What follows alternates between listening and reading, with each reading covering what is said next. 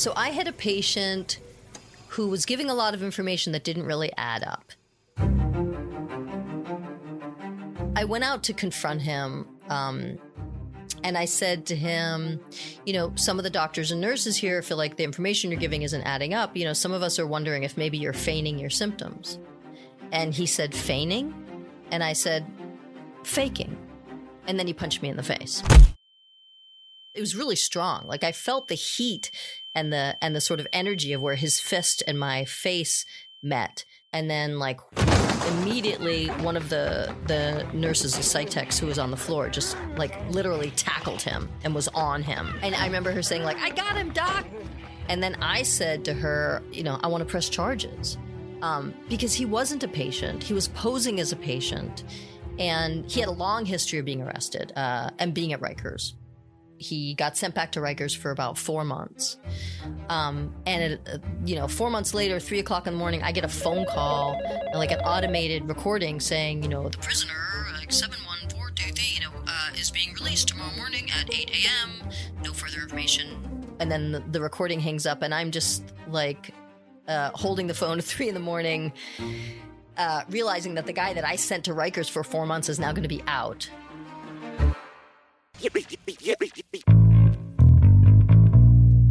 This is Finding Founders. I'm Samuel Donner, and today we start episode 2 of our series on psychedelics. In this series, we look at the way revolutionary thinkers defy societal norms in order to advance medicine, redefine culture, and occasionally recalibrate our minds.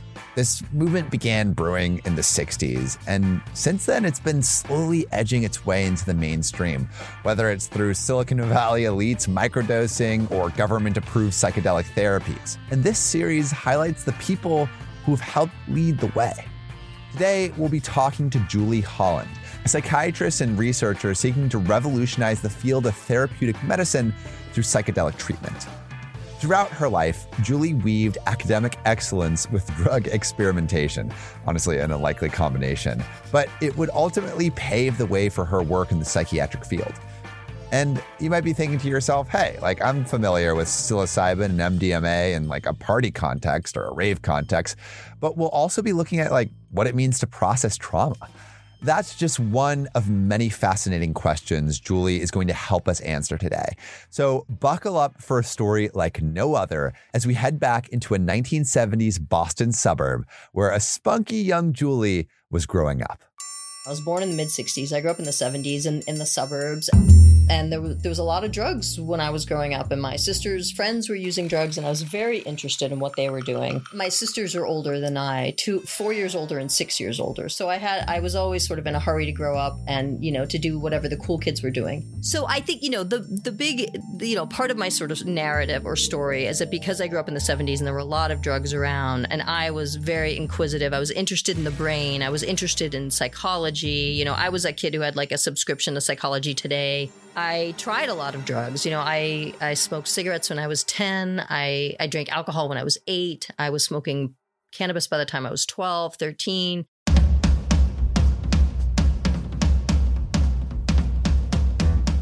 I've been thinking a lot about this, and I was a tough kid, a tough girl. I was a tomboy. I grew up knowing my parents wanted boys. My mom wanted 6 boys. My dad wanted 3 boys. They had 3 girls. And I grew up sort of on some level knowing that I was their last chance to have a son and that I disappointed them by being a girl.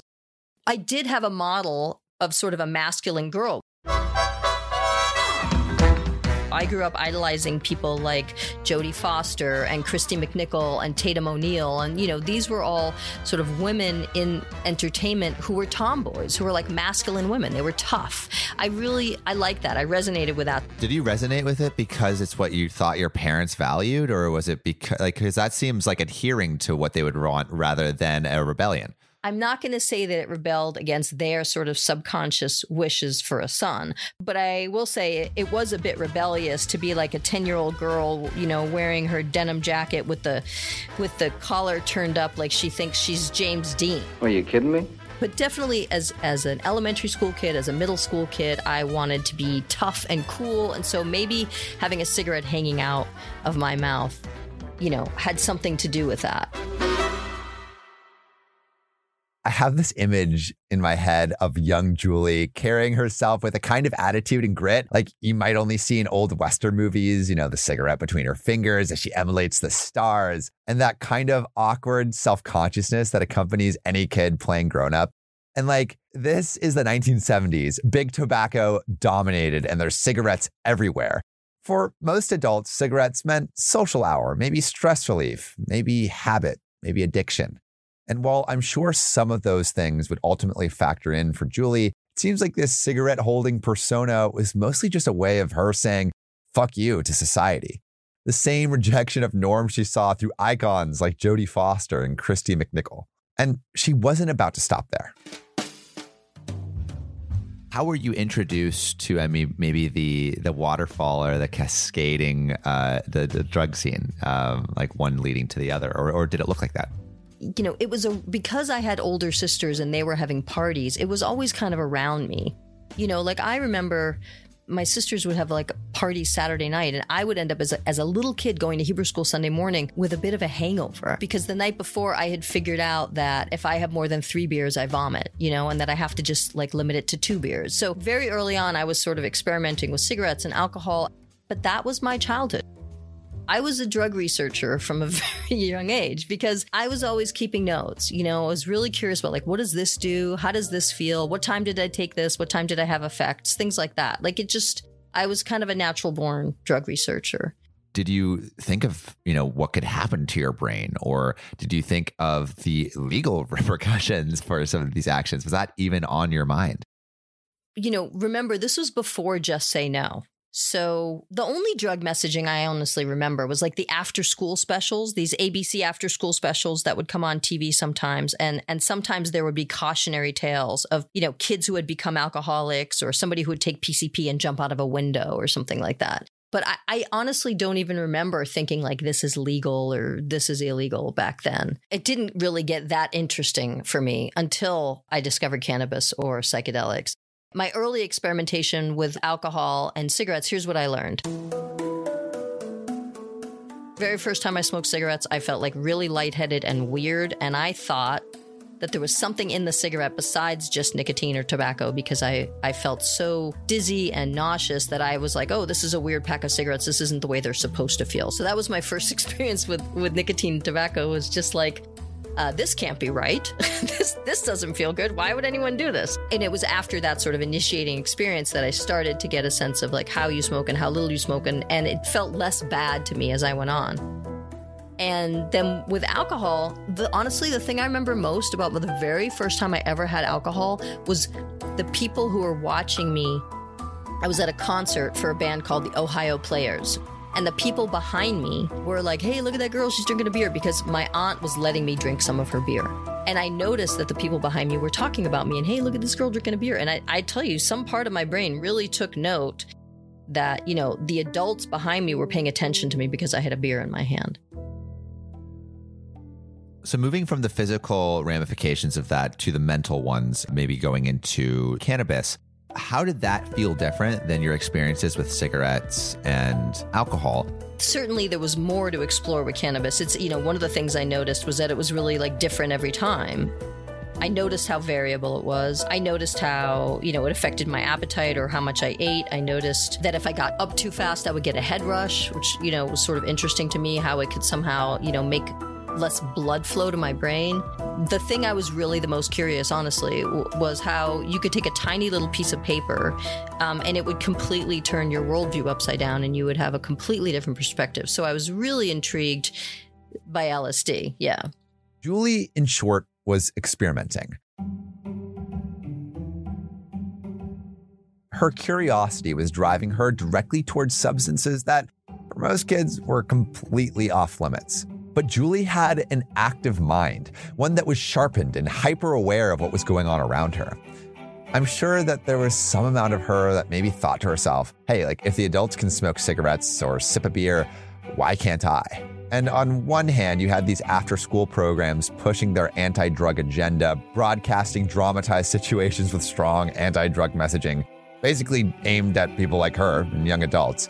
But on the other hand, none of this stuff actually seemed that bad. in moderation at least. This experimentation encouraged Julie's tough girl attitude and gathered attention from adults. But all of Julie's grit and resolve was about to take a hit. I had this sort of social trauma happen to me in 8th grade. I was in the in crowd and friends with all the popular kids, and then ended up being very, very good friends with sort of the top girl in the in crowd. She and I became such good friends and had sort of split off from the in crowd to some degree. And they ended up sort of deciding that we were gay and that I must be a bisexual because I had a boyfriend. So if we were hanging out, that must mean that I was bi. And the in crowd sort of ostracized both of us. And I lost all my friends in 8th grade. It was really, really devastating at the time. I love that I can speak about it now, with some measure of equanimity, because at the time it was the most traumatic thing that had ever happened to me. I lost all my friends and they were publicly calling me bisexual and, like yelling, "Hey, bye," in the school hallway and "Bye, bye" at the end of the day while waiting for the bus. And I was totally ostracized and freezed out of all my friends. And some of those people I had been friends with since kindergarten. Freshman year of high school, I did have a new crowd. I hung out with the druggies and we took drugs together. It was fun. Every weekend, I would tell my mom I was sleeping at Roseanne's house and Roseanne would say she was sleeping at Pam's house. And then the three of us would just stay out all night roaming around the town, and tripping or drinking or smoking pot or going to parties, older people, whatever we wanted, because we didn't have a sleepover. We were out all night. I don't think it's all that unusual for teenagers to find high school to be a bit more liberating and enjoyable than middle school, where everyone's maybe a bit meaner and you're at a weird crossroads between child and teenager. You're forced to take sweaty PE classes midday. But Julie's experience was especially horrible, as she was labeled an outcast at a time when most kids just want to fit in. Traumatizing though it was, in a sense, it liberated her. Now she could explore who she was aside from that crowd, and psychedelics wound up being a large part of that. I didn't hear about a lot of negative experiences, and some of my early experiences with psychedelics were really fun. Things just like kind of goofing around with my friends, rolling around in the grass, getting the giggles, laughing, crying that you're laughing so hard. Then, crying because something really deep is hitting you and you're processing it. I just remember being impressed by the intensity of emotions that could be evoked. And it was really just kind of like a fun, goofy thing. Back in high school when you're taking psychedelics, you're not processing trauma or anything like that. You're just you're having fun. You're goofing around. You're rolling around on a basement floor. I really sort of treasured those experiences, and I had some very fun experimental friends in early freshman year of high school. But we were still just kind of kids goofing around and having fun together. It wasn't supposed to be therapeutic. I think that was a pretty early lesson for me from psychedelics, was just that your perception can shift quite a bit after taking a really small dose of something in a microgram range or a milligram range, and it can completely turn your worldview upside down and give you a completely different perspective. First of all, I grew to expect that from psychedelic experiences. And second of all, I really think I took that information in on a very deep level. I was talking to somebody recently about, the stuff that you learn in adolescence tends to stick pretty deep. If you think about the stuff that you were doing when you were 13, 14, 15 years old, even if you haven't done it in 20 years, you can still, it's just like riding a bicycle. There's muscle memory and things that you learn, say you learned to play trumpet or you learned to speak French or something, during those years. That stuff gets in there pretty deep and doesn't really get out of your system. And so for me, I had very intense psychedelic experiences in a particularly plastic, formative time in my life. And so some of those lessons, like everything is connected and, love is the answer and everything is interdependent, those things got ingrained in me very, very early on, that, that things are interwoven and interconnected, and that there is interdependence, among everybody on the planet, and, how tiny and fragile the planet is in the scheme of the cosmos, and feeling connected and grounded to the earth. I got that on a very deep sort of molecular level early on, and it never really left me. The psychedelic lessons of Julie's youth became deeply ingrained in the core of herself. Cannabis, acid, and mushrooms had locked different chambers of Julie's mind, one that maybe couldn't be activated in that normal, sober state. A tree with leaves rustling in the summer breeze could be transformed into a colorful whirlpool of spinning patterns. Buildings could become prisons. The earth could appear to be breathing. It was a far cry from the grim warnings of the after-school program she'd been watching growing up. Felt like maybe she was able to turn her brain inside out and examine it with a microscope. And beyond that, well, it was just fun. But not all her trips would wind up going so well. I didn't really have any bad trips. And it really wasn't until this inadvertent PCP ingestion that I had anything approximating a bad trip. I can't really say I accidentally took it because I willingly took something thinking that it was mescaline, but it turned out that it was PCP. And I had really classic psychotic experiences. I mean, one thing that happened was that I went to somebody's house and she was talking to her brother, and I couldn't quite tell if they were speaking English or if they had made up some language that they were using in front of me, so I couldn't understand what they were saying. But I felt like I couldn't really interpret their words, so I was looking at their body language, and everything their bodies were doing was like a secret signal that I had to interpret. And then the other thing that happened later that night was that I was on the couch kind of freaking out because I didn't like the way I was feeling and it wasn't going away. And Jimi Hendrix was playing on the radio. And I became convinced that because Jimi Hendrix had died of an overdose and now Jimi Hendrix was playing on the radio, that meant I was going to die of a drug overdose. So again, this is a referential ideation. This is something that happens in schizophrenia, that happens in psychotic states. And these are all sort of classic things that happen with PCP ingestion. So a friend of mine ended up in the hospital with a horrible psychotic episode, and that is when we discovered that what we had been taking was PCP and not mescaline. So, I mean, I only took it once, it went away, it was terrible. My friend had done a lot more, had not only ingested orally, but had smoked it and was just sort of in a really bad place for a while. And what did you think of the ramifications of that? Did this make you more interested in this whole world? Were you like, oh, maybe I need to curb it? My response to that was not, oh gosh, drugs are dangerous, I should never take them, you don't know what you're going to get. My response was, this makes drugs more dangerous. You should know what you're getting.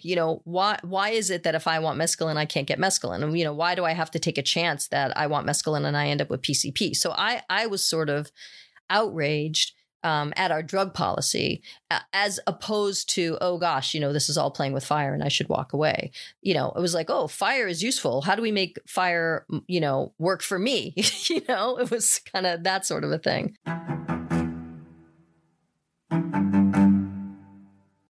What that experience for me really did to solidify for me is how scary and anxiety provoking a psychotic episode is, and how important it is if somebody is in a psychotic episode that they are treated with sympathy and with kid gloves, because it's terrifying. So I had a firsthand experience of what it's like to have referential ideation and psychotic thinking. Back in high school, I didn't know for sure I was going to be a psychiatrist. I just knew I was going to be like a brain doctor. I didn't know if it was going to be like neurology or neurosurgery or psychology or psychiatry, but I was always interested in how the brain works and how the brain sort of doesn't work and dysfunctions or misfunctions. So I got very interested in psychosis and schizophrenia because of that inadvertent PCP experience.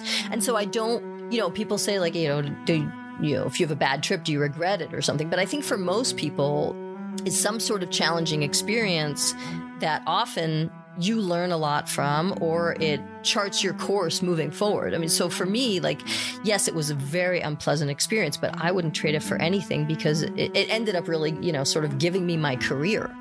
I had a psychotic break on acid where I like a lot of the things that you're saying, PCP, I went through.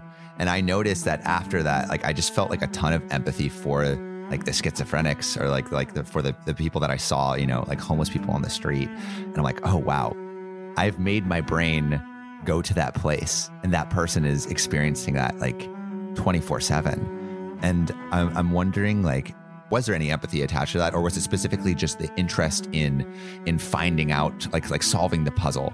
Right. Well, I would say both. I mean, I once went to Amsterdam and was hanging out with a bunch of people, smoking pot or whatever you do in Amsterdam. And I met this guy who seemed a little bit like a crazy person. And I don't speak much Dutch. He doesn't speak much English, but he managed to convey to me, he pointed to his head and he said, trip, always, all the time, trip. And I was like, oh God, I can only imagine how exhausting that must be for him, that he just cannot rely on his perceptions at any given time. While this man could never leave the world of distorted perception, Julie was able to safely return to reality. And here she'd become this sort of liaison between the sane and the insane. And to really understand, she started delving deeply into drug policy and psychological research. This is a pretty remarkable response to a trip that seems really, really traumatic. And to compound that, there are already so many narratives embedded in our culture that vilify the psychotic. But Julie didn't stigmatize that state of mind. She actually wanted to learn from it in order to connect with these ostracized individuals. I think back to these lessons that she learned in adolescence, right? Not too long ago, she experienced the heartbreak of being misunderstood and excluded for being a little bit different. Pair this with that experience of compassion exuding from psychedelic experimentation, and I think she realized that all people deserve to be heard and understood, no matter how different or strange we may view their perspective. Her empathy wouldn't stop here. Soon, a novel drug would hit the 80s dance floor, sending Julie and her already resolute sense of empathy soaring even higher. I want to talk about going into that major, going into University of Pennsylvania, and specifically leading up to your discovery of MDMA in 85. Right. Well, I'd love to say that I discovered it, but unfortunately someone beat me to it. But it was your personal discovery. Right. It was definitely my personal, what is this? So I'm in high school, very interested in biology, psychology, psychiatry, really good grades, great SAT scores, blah, blah, blah. So, I'm applying to all the good schools. But of all those schools, only one of them had a major that sort of combined biology and psychology. Every other college, I was going to have to double major in bio and psych. But Penn had this major called the biological basis of behavior that was a combination of biology and psychology. And within the major of the biological basis of behavior, there was a concentration in psychopharmacology. And I took every class in that major, every class in that concentration. The other thing I did at Penn was I took a lot of classes in human sexuality. And so the joke, and also I was singing in a band. I was fronting a rock band. So the joke was that in college, I majored in sex, drugs, and rock and roll. If you can imagine, being pre-med, being interested in psychiatry, being very interested in drugs in the brain, and then there's a new drug that sort of busts out onto the scene. Because up until 85, we only had pot and cigarettes and alcohol and LSD and mushrooms. And that was pretty much it. I thought we could get mescaline. Turns out it wasn't that easy. But, there were really just 5 or 6 drugs. So all of a sudden there was a new drug. I was like, oh my God, that's so great. If it was any new drug, I would have been excited. But this was a drug that was actually being used within the context of psychotherapy as a catalyst to make the therapy go deeper. And that was my introduction to MDMA, was that a bunch of therapists and psychiatrists were using these pills with their clients to get them to sort of get to a deeper level and processing their trauma. And then the drug was made illegal because people were partying with it, and all the psychiatrists, they had their tools taken away. So I got very involved in the whole psychiatrists are suing the DEA so that they can have their medicine back sort of thing that was going on. So I did not testify or anything like that. But one of the things that I did was I got in touch with everybody who was testifying, and I got in touch with the person who was organizing the lawsuit. And this is as an undergrad. Did you want to experiment with MDMA as you had these other drugs, or did that not interest you and you were purely focusing? Oh, no, absolutely. No, I wanted to, and I did. Yeah. So tell me about your first experience.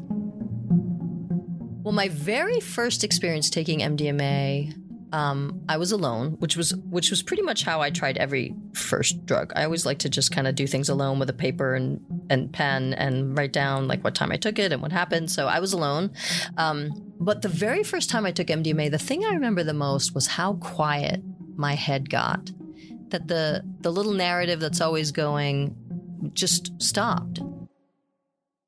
And my head was very quiet. And if I wanted to conjure up a thought, I could. But if I wanted to just enjoy the spaciousness of my head without any thoughts, that was perfectly available to me. I'd never really had that before. And it was luxurious for me just to be bathed in that silence. And then I did a lot of self-exploration. I wrote about 30 pages front and back. Just trying to get to some issues with myself and, things around like maybe my relationship with food or cigarettes or other people. I was just like doing a lot of self-analysis, and it felt really easy to do it. And the other thing I remember that really made an impression on me, usually if I'm thinking something and I'm writing it down, this is before computers almost, right? I mean, this was like, I had a pad of paper and a pen, that's how I was taking notes. But I remember that the speed of my thoughts was synchronized to the speed of my writing. Usually if I'm writing, I have to rehearse things so I don't forget it while I'm writing them down. But this was somehow where it was perfectly synced up, and as fast as I could write, that's as slow as my thoughts were. And that it felt so comfortable to me to be able to sort of get my thoughts out without having to rehearse them before I forgot them. So those were the main things for me. It was like a very quiet mind and like a slowed, controlled delivery of my thoughts.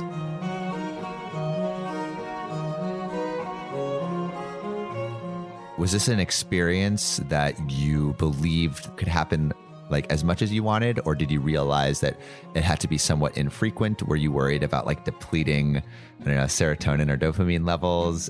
Was there like the 3-month rule or the 3 to 5 week break rule? Like, was there any kind of rules that you were following in this experimentation? Okay, so this is 1985, so no, none of those things are even coming up, right? First of all, it was a big, exhausting thing. It's not like I would go back and do it again the next day or even the next weekend. Like, I think intuitively I knew this is not something to do frequently. But there was no talk back then about, neurotoxicity or how long you should wait to do things. I mean, that sort of information came much, much later. For physiological reasons and for psychological reasons, this is not a medicine that you want to take with any sort of regularity or frequency, that it should be spaced out. And then the other issue is that you don't have to keep taking it. You have 2 or 3 important sessions where you dig up a lot and process a lot, and then you're done. You don't keep going back over and over. It seems totally wasted as like a rave drug, honestly. I feel funny saying that I was a raver, but I will say that I definitely went to raves. I went to all-night underground dance parties where a lot of people took ecstasy. I do think, and I did think, that there is something very therapeutic about being amongst a group of people who are happy and ecstatic and dancing and loving life and loving each other and loving the sort of togetherness and group mind that happens on the dance floor. So, I had really ecstatic dance experiences that I found therapeutic. Being able to have these very intense, open-hearted conversations with strangers, which really, I would say I honed that craft, in undergrad, in the rave community. And so when I eventually did become a psychiatrist, I was very good at dropping into a level of intimacy and getting past the sort of, superficial chit-chat very easily and quickly with people, partly because I'd had these really intense, heart-opening conversations with people at raves and other gatherings like that.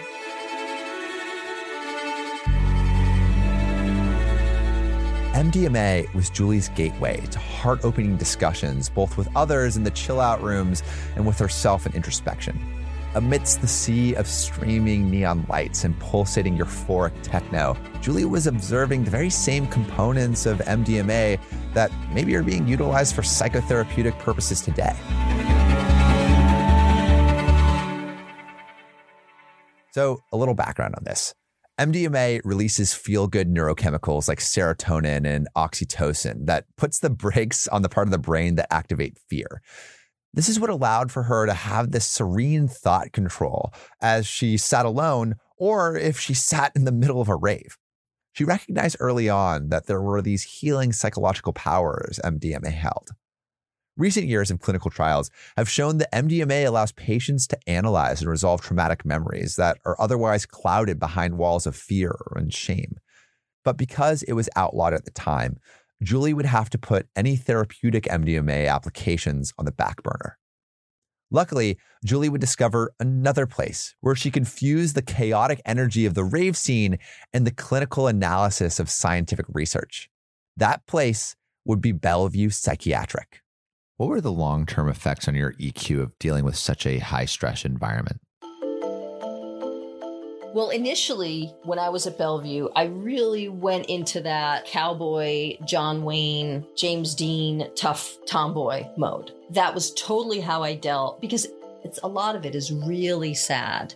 If I wanted to, I could sit and cry over anybody's story in that place. Like, they're sad, terrible stories. A lot of people have had horrible childhoods, really traumatic things happen to them, and that is why they have gotten to the place they are, where they're coming into the psychiatric emergency room and needing help.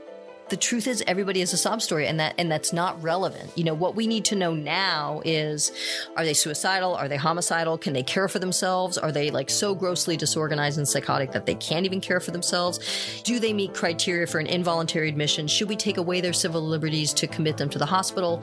Or can they make it on their own and they don't want to be here? My biggest responsibility was deciding whether I'm going to let somebody, run free, or whether we got to, rein them in and put a leash on them and keep them in the psych ER and admit them against their will. This is America. You're allowed to do what you want, aren't you? So I really would focus on, where somebody else's rights began, where this person's rights end. Julie was the one to determine who was what. She was more than a psychiatrist. She was almost like this gatekeeper of liberty. Although being institutionalized provides patients with the treatment they need, it prevents them from living life on their own terms. Embedded into the U.S.'s fabric is this Lockean notion that everyone is naturally born with a right to freedom, to self-autonomy. But when someone is naturally born with brain chemistry that could potentially cause harm to others, to encroach on the rights of others, then when is it justified to say their natural state revokes their right to freedom? These are immensely complex and weighted decisions to navigate. It would take someone with bold, cowboy-like bravery to even attempt these decisions. So Julie had to explore this frontier and work scrupulously towards justice. Was there a specific patient that you were really interested by? I'll tell you who I was very interested in, honestly. The guy who pushed Kendra Webdale from the subway platform to her death is a guy named Andrew Goldstein. And he was a very smart guy. And so, the night that Kendra was pushed and died, we saw a few different people in the psych ER. The person who drove the subway train came in. A person who was on the platform and saw what happened came in. But the pusher, where's the pusher? Where's the guy who did the pushing? Why isn't he coming in? Because, usually anybody who is arrested and then says that they have a psych history or says they're hearing voices or says they're on psych meds, they have to go to Bellevue to get cleared. He didn't show up until the next shift, the next day. I talked to him when he came in. I went and visited him upstairs. But, I just asked him to kind of, walk me through what happened and, where he had been and what was going on. And just to get a sense of if he even really understood, what had happened. Because you cared about him personally, or is that just your mission? I did care about him personally. I do, I care about all the patients at Bellevue personally. I mean, I cared about Kendra Webdale. I talked to, her mother. I cared about her and her family and everything they went through. I mean, it's possible that something terrible happens and you can have sympathy for both, the offender and the offendee. I mean, I wrote about this, in the book that like my heart really went out to like Andrew's family and Kendra's family. Like something terrible had happened and both families felt terrible. And you can have sympathy for both sides. In the midst of this horrific accident, where it seems like the aggressor and victim are obvious, Julie has this more complicated view.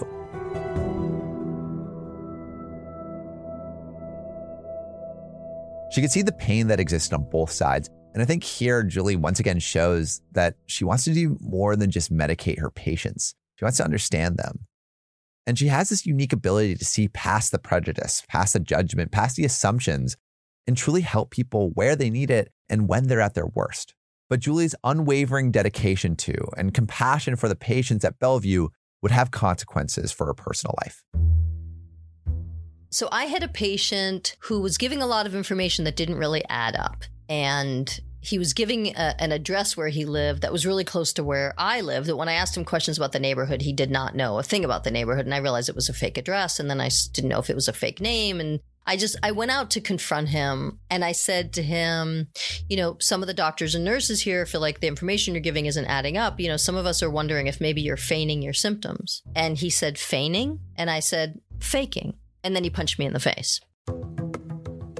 Immediately, one of the nurses, the psych techs who was on the floor, just literally tackled him and was on him. This very large woman named April. And I remember her saying I got him, doc. She was just on him. And then I said to her, I want to press charges because he wasn't a patient. He was posing as a patient and he was faking. I really think he just needed to get off the street. He was in hiding. He was definitely one of these guys with his hoodie over his head and sitting down low and looking over his shoulder. He was hiding out from somebody.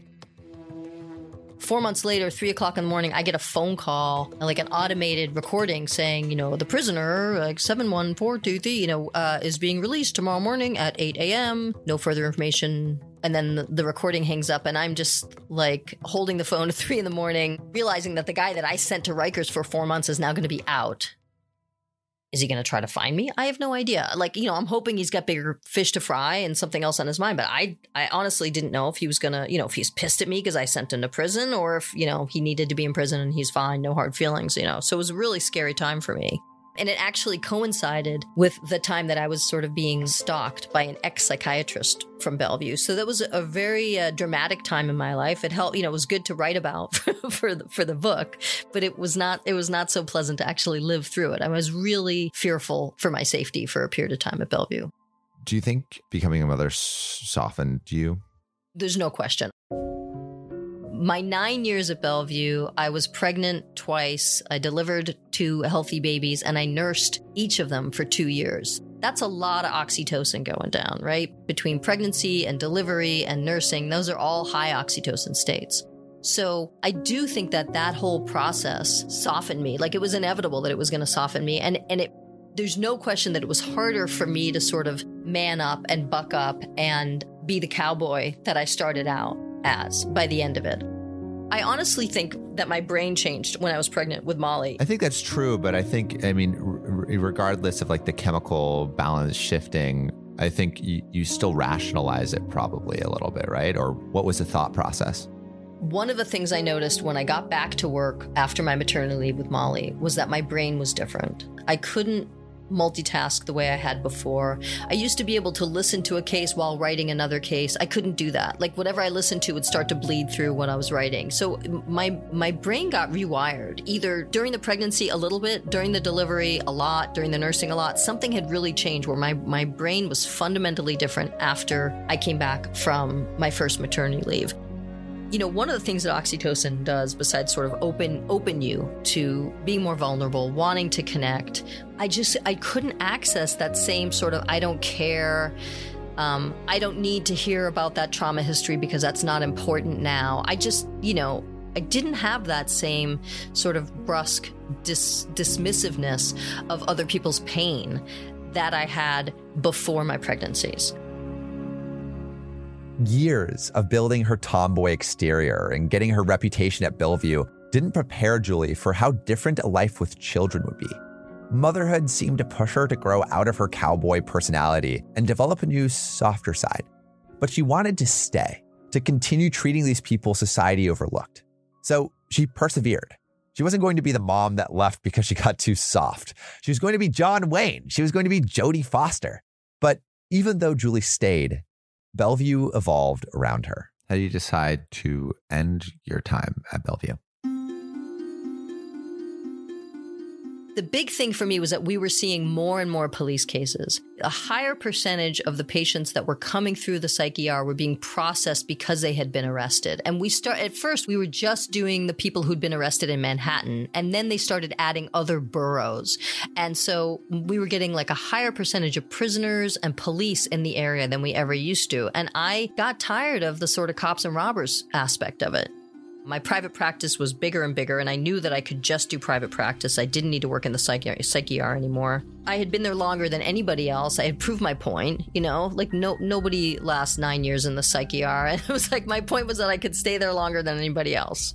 Then my not so best friend, and in some ways sort of like arch nemesis enemy to some degree, at least for purposes of writing a book, he became my new boss. And that was kind of terrible. And then he left, and then the person who took over for him was even worse. And so, it was just like this, it's not the same place anymore. It was, death by 1,000 cuts. And it was like, I just couldn't sort of fit in there anymore. I couldn't just sort of tough it out. So I left.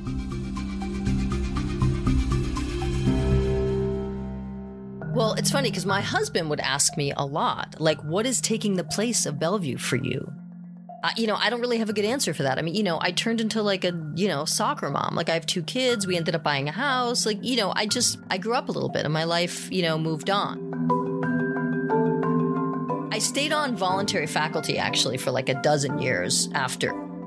I didn't, I was still very involved with NYU and with Bellevue, and I was on the faculty, and I was absolutely instrumental in NYU creating their psychedelic research center. Bellevue changed around Julie. The hospital's bigger involvement with NYPD led to more arrests, and I feel like this strayed away from how Julie wanted to help these people. But her dedication to her patients remained constant. She saw beyond the solution of locking patients up, even when no one was ready for those solutions. Julie will never accept something for how it is. She's always been ahead of the curve as a 10-year-old, as a teenager, as a student, as a medical professional. She's promoted progressive techniques to treat mental illness. Her combination of curiosity, compassion, and gumption pushed her to new levels in research and policy proposals. Her understanding of drugs through experience, research, and education makes her recommendations for psychedelic therapy holistically informed. She's experienced the therapeutic effects firsthand. She understands them on a medical level, and she's witnessed it help patients of her own. Even though Julie has been promoting this medical development for decades, even she admits it will take time to come around. I want to transition into your research now, specifically maybe some of your work that's sponsored by MAPS. So MAPS is the Multidisciplinary Association for Psychedelic Studies, and they're a consortium of scientists and clinicians and MDs and PhDs from around the world that feel, as I do, that there are drugs that some people may consider to be like drugs of abuse or illegal drugs, but that these drugs are actually therapeutic and can really sort of fill a niche that is sorely missing in psychiatry. The truth is, we are not that great in psychiatry at curing anything. We're pretty good at giving you a daily dose of medicine that can make you forget that you have some symptoms, but we don't really fix things very often in psychiatry. Psychedelics are ways to really have very efficient and effective therapeutic sessions. So they're really catalysts, they're tools. In the context of ongoing therapy, they act as catalysts or tools to make the therapy go deeper and go faster. And, good therapy takes years and years, and it happens in kind of fits and starts and, one step forward, 2 steps back. This is a way for it to happen in a much more straightforward through line that's much more effective. So I've been involved in being the medical monitor for MAPS studies from the very beginning. So medical monitor means that I help make sure everything is safe, that I review the protocols, that I review the inclusion and exclusion criteria in terms of who gets run through the study, what the doses are, how far apart they're given, that the medical monitor is there to assure safety. And if anything comes up during the studies, if there is some sort of adverse event or side effect or something that happens, we need to figure out, first of all, what to do. And second of all, how do you categorize this? Because, one of the important things when you're doing research is that you have to categorize everything and report everything. So you have to decide if this adverse event was expected or unexpected, if it has anything to do with the study drug or if it has nothing to do with the study drug. And sometimes that might sound very straightforward, but honestly, sometimes those questions really require 2 or 3 people to sit there and put their heads together and figure out exactly what happened and what makes sense.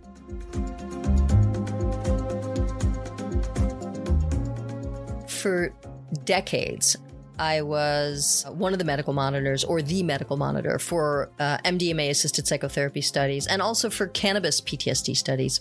But more recently, because MAPS is getting so big and there's a huge multi-center trial going on, these phase 3 trials for MDMA-assisted psychotherapy and the treatment of PTSD, now I'm a medical advisor, which means that if there's a question that can't be answered or if there's an argument that can't be decided, they will come to me and I will tell them what I think. In some ways, it's that I am like older and aging out and being phased out, which is absolutely fine with me.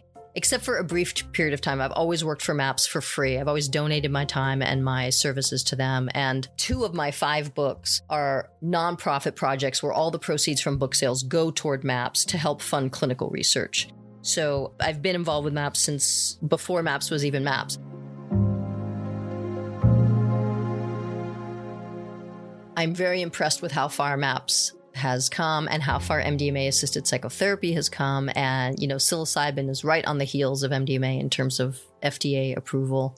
And pretty soon there are going to be some different ways that people can get treatment that they really haven't had access to before. And it's going to be disruptive to the field of psychiatry. And I am really looking forward to that disruption. Psychiatry needs a bit of a disruptive technology at this point.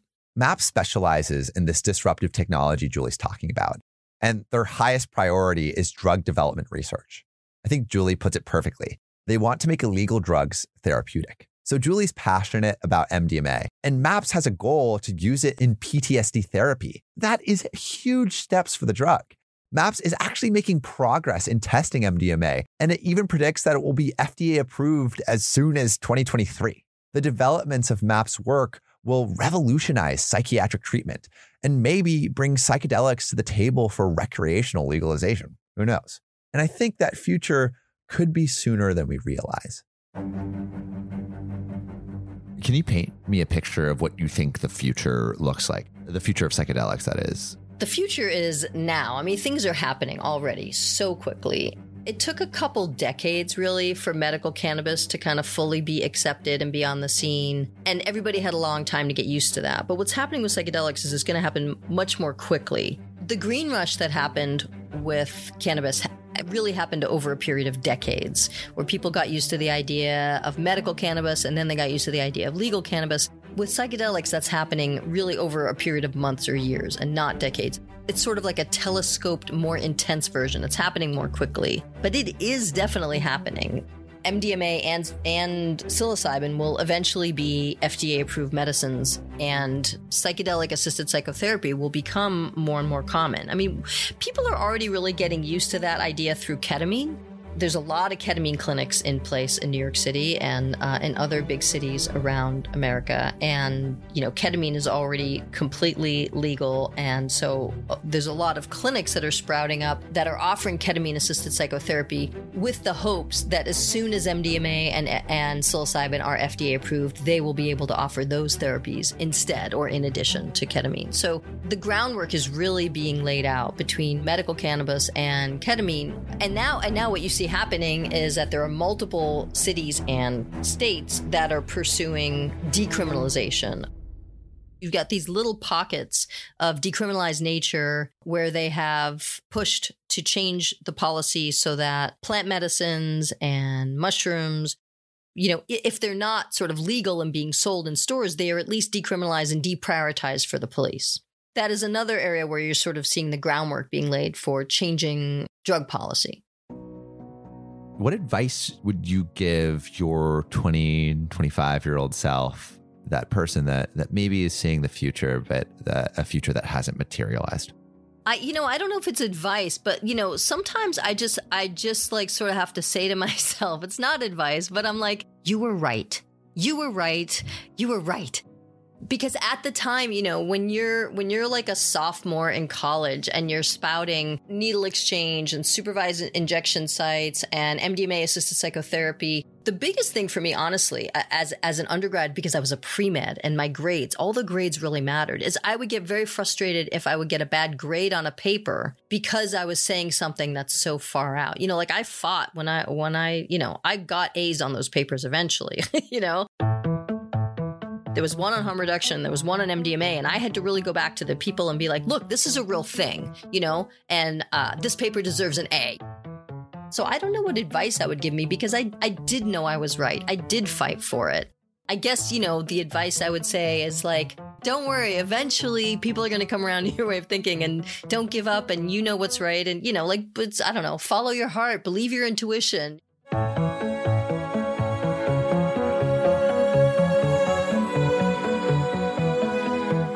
Julie has always been driven by her curiosity. She experimented with drinking and smoking in her childhood and moved on to psychedelics in her teenage years. Recording everything, every feeling and thought during these experiences, she started her research career by being her own test subject. But she grew up, and she didn't want to just experience these things. She actually made it her career to create change in this industry. She quickly realized her empathy puts her ahead in the psychiatric research field. Medical professionals gawked at her proposals in the 80s, condom distribution centers during the AIDS epidemic, needle swaps, supervised injection sites. It seems that now we are just catching up to her vision. It was her desire to understand the people society overlooked, and that allowed her to create impactful solutions. Julie was right, plain and simple. She's kind of always been right. And she's an example of what can come with undying persistence. MDMA is on its way to becoming an FDA-approved drug. And today, Julie can look at her decades of work and know, despite what everyone has said, she has been on the cusp of a revolution. She knows that even in our lives, true persistence and compassion will always put you ahead.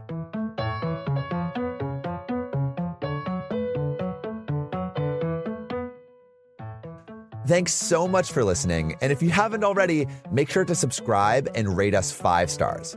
If you liked the episode or had a question or just wanted to chat, DM me on Instagram at Finding Founders Podcast. Finding Founders is created, produced, and hosted by me, Samuel Donner.